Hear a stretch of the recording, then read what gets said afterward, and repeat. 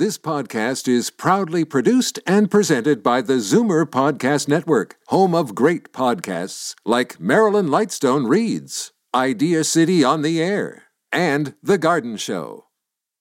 You're listening to an exclusive podcast of Fight Back on Zoomer Radio, heard weekdays from noon to 1. Fight Back with Libby Znaimer on Zoomer Radio with guest host Jane Brown. Libby returns tomorrow with special guest Toronto Mayor John Tory.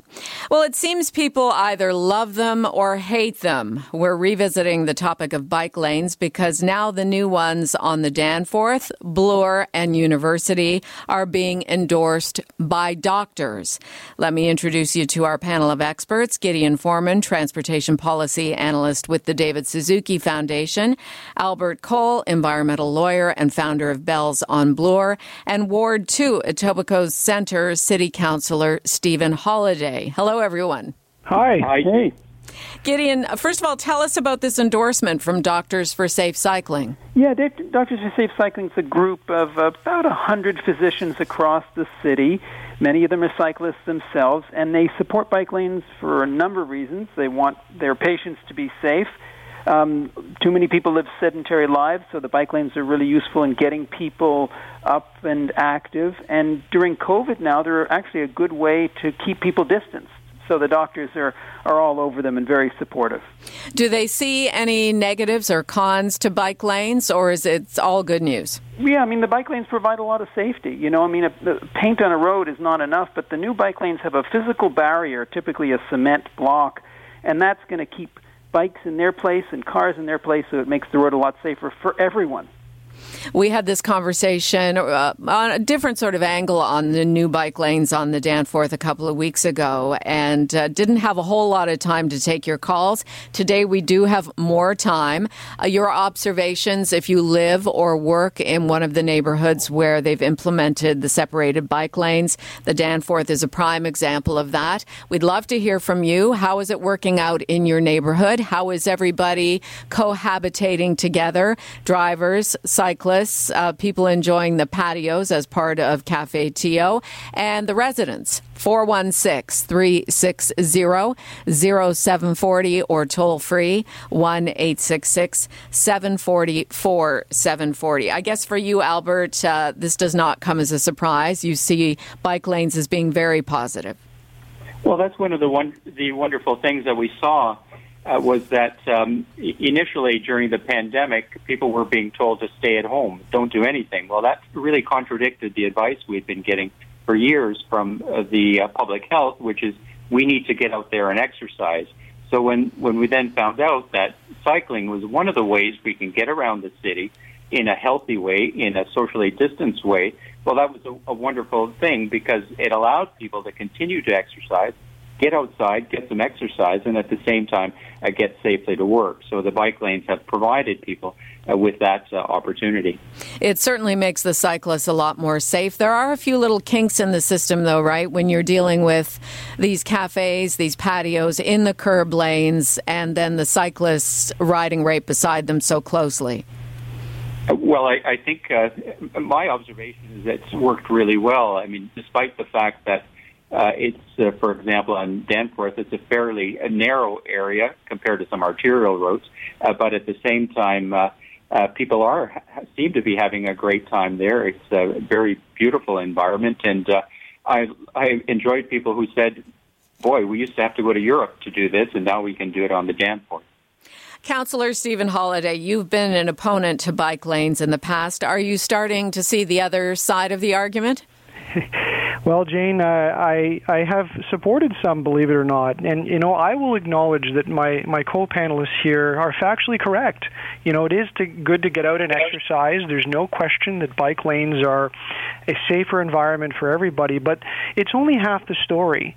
What we're not or have not talked about so far is, where do they belong? And the Danforth was a very controversial discussion, and I think it will remain a controversial discussion because the question in front of us is, do they belong on the city's main street in the East End, or could they have been put in other places that made more sense? At the end of the day, it's about trading things off, and in this case, we traded off a travel lane and we traded off parking to install the bike lanes. And I think a lot of people don't agree with that trade. They don't see a balance in it. They don't see a one-for-one in terms of attraction of new riders or cyclists versus automobiles. And they see some impacts to the functionality and the businesses along that stretch. And, a lot of people will spin a yarn that will say, well, it's the only way to get around, but we always forget there are plenty of parallel streets along the Danforth Avenue that could have been used and continue to get used. But I think this was more about politics rather than engineering. But Councillor Holyday, and I used to live right there at Danforth and Jones for 16 years, and I rarely drove on the Danforth. If I had to, I would use side streets, which were much faster. So couldn't you apply the same reasoning for drivers, that they should find other parallel routes and the more direct east-west route should be reserved for cyclists? Well, I don't have the numbers directly in front of me, but I think it's about more than just the local residents, because you're right. If you live right there, the side streets and the ways to circle around through there. But I'm thinking more about, and I'm going to guess a number here, 20,000 drivers. I'm probably not that far off, that are moving from places beyond just the segment of the Danforth that use it as an artery into the city to conduct their business. And that's what really this has always been about in the way that I frame the argument, is that the conversation is so much bigger than the 1 or 2 or 3 kilometer stretch that you're affecting. It's about all of the people that funnel through there and balancing all of their needs. And so, 20,000 drivers can't be wrong taking the Danforth because they need to get from A to B. And we've just taken 50% of the capacity of that road out in exchange for some protected bike lanes that I would argue could have been put somewhere else. What about emphasizing the need for making the city more transit-friendly and more bike-friendly and keeping less vehicles off the road? Wouldn't that ideally be a better plan for the city? Well, here's the other half now, when we start to get into what I call the ruling class arrogance. It would be arrogant of me to claim that everybody should just drop their car and get on a bike and go from place to place. I suspect the vast majority of people either can't or don't want to do that type of a step. And, why should I force them to do that? Hey, it would be fantastic if every day was, 25 degrees sunny without road congestion and I have nothing to carry with me and no kids to transport or tools to go from place to place. And some people have that lifestyle, but I think a lot of people out there on the road are just struggling to get from one place to another. And what we do is we just add time and stress to their journey. And I don't know why the doctors aren't talking about that, about the toll of congestion on people's lifestyles and how it affects their families. I don't know why councillors would complain about congestion in the city and at the same time take lanes out and then expect people will magically move to bikes. I don't think people believe it. Okay, Councillor Holyday, let's get some rebuttal happening here. Gideon, your response to the councillor's comments. Well, the councillors brought up, for example, the impact on business. That, first of all, is a concern of ours. All of us want to see our local businesses do well. In fact, Jane, we, the David Suzuki Foundation, worked with some business students at the Rotman School over the last couple of years to get their take on this. We asked them to go out, and one of the things that they did, and they actually looked at Danforth, was that they found that there was lots of parking along Danforth and the Green P parking lots. You'll recall that just north of Danforth there's a whole slew of Green P parking. And the business students from Rotman were telling us that actually there's lots of parking there. So we don't see that as an issue. We are concerned about our local businesses. We actually think that the bike lanes can have a positive impact. There's been recent work done by the Toronto Centre for Active Transportation. They looked at the impact of putting bike lanes on Bloor, and they found that the local merchants were serving more customers per month after the bike lane came in. So we're very concerned about our local businesses. I think everyone is. We want to see them do well. We see the changes to Danforth as helping our local businesses. And there are a number of local BIAs that are also supportive and open to the bike lanes because they like the fact it brings new customers to our local merchants. Albert, your response to the councillor's comments? Well, I found it quite interesting that Councillor mentioned the taking out of travel lanes. Well, that depends on your perspective as well. We know that we've added 2 travel lanes. In fact, And when we did recent counts, we found that there were over 4,000 people a day traveling in those new travel lanes. So we do have this mythical place about where we should put bike lanes, but we've known for 40 years that cyclists will be on arterial roads because they're going to the same place that motorists are going. And some of your listeners might remember Fred Gardner. So his job, Fred Gardner, we have an expressway named after him, was to deal with the problem of congestion. So we got a number of big expressways, including the Gardner, but we've never solved the problem of congestion. And we know the reason for that is because the more roads you build, the more cars you will get. So now we're trying to trend in the other direction, saying to people there are options, and we're hoping that people like Councillor Holyday will get out of their cars and use their bikes where they can. And we know that there are many thousands of trips every day that are traveled that can be either walked or cycled that are currently being traveled in cars. So we're providing options now by building bike lanes. Let's get a reaction from our callers. This is Zoomer Radio's Fight Back. Jane for Libby, and I'm with Gideon Forman, Albert Koehl, and Stephen Holyday, Councillor for Ward 2, Etobicoke Centre. Let's go to Marianne in North York. Marianne, what do you think about the new bike lanes? Oh, hi. I think they're a nightmare, and I agree 100% with Councillor Holyday. I used to love going down Danforth. It was wide. It was beautiful. You could park pretty much anywhere. When it's beautiful weather, it's a nightmare there. You sit in traffic. Cars are flooded. The doors are flying open. I'm going like a mile an hour because I'm terrified I'm going to take someone's door off when they open their door. And for you, is there an option to take the subway? No, there isn't. I need my vehicle for many things, like everyone else. Yeah. So for you, the Danforth is now off limits as a result of it's too slow, too congested in your mind. Yes, and very dangerous. Actually, it's dangerous for the drivers and the people that have parked their cars. And when they open their door, the driver's going to take that door off one day. You're going to find... And plus, you've got enforcement now. It's enforcement everywhere. Can't find anywhere to park. It's a nightmare. It's horrible. All right, let's go to Brian in East York. Brian, your thoughts on the new bike lanes? Hi, Jane. How are you? Hello? Yes, go ahead, Brian. Yeah, okay. Well, I'm definitely against putting the bike lanes along the Danforth.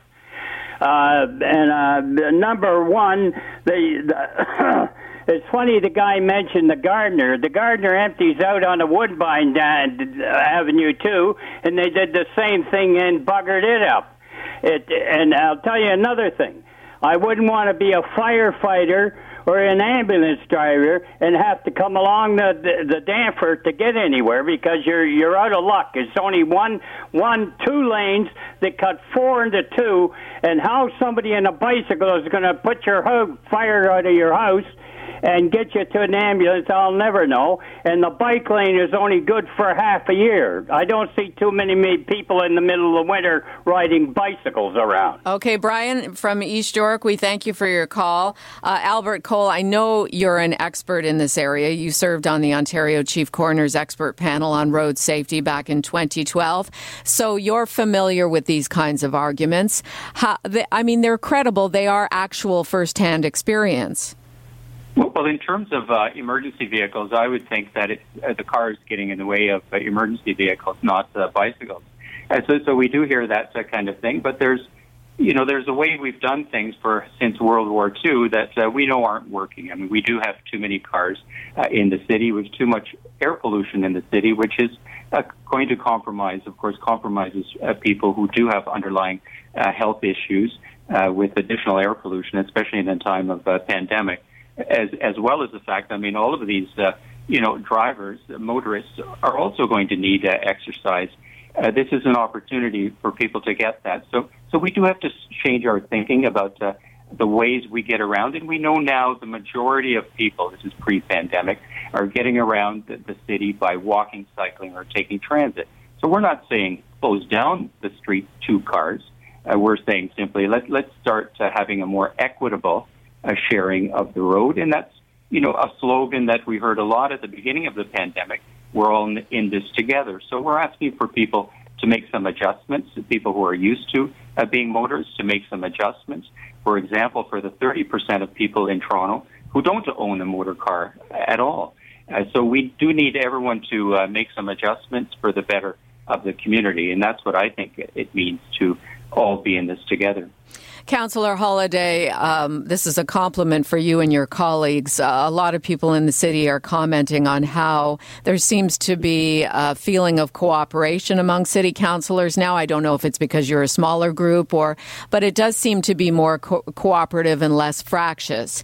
So where do we go from here in terms of prioritizing bike lanes versus transit versus roads for vehicular traffic? Well, I think the most important thing that we can do as councillors is talk to people and stay connected with our community. And COVID has been awful to deal with.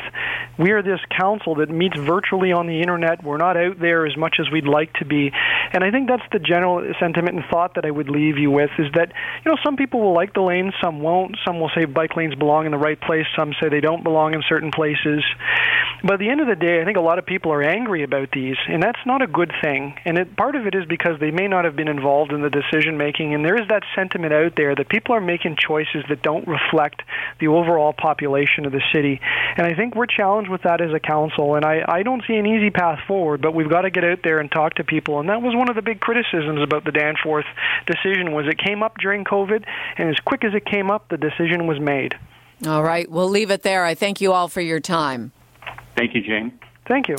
Gideon Forman had to leave us there a few minutes ago, Transportation Policy Analyst with the David Suzuki Foundation, as well as Albert Koehl, environmental lawyer and founder of Bells on Bloor, and Ward 2 Etobicoke Centre City Councillor Stephen Holyday. It's been a pleasure being with you these last few days. Libby returns tomorrow. Her special guest, Toronto Mayor John Tory. You're listening to an exclusive podcast of Fight Back on Zoomer Radio. Heard weekdays from noon to 1. You're listening to an exclusive podcast of Fight Back on Zoomer Radio. Heard weekdays from noon to 1. You're listening to an exclusive podcast of Fight Back on Zoomer Radio. Heard weekdays from noon to 1. This podcast is proudly produced and presented by the Zoomer Podcast Network, home of great podcasts like Marilyn Lightstone Reads, Idea City on the Air, and The Garden Show.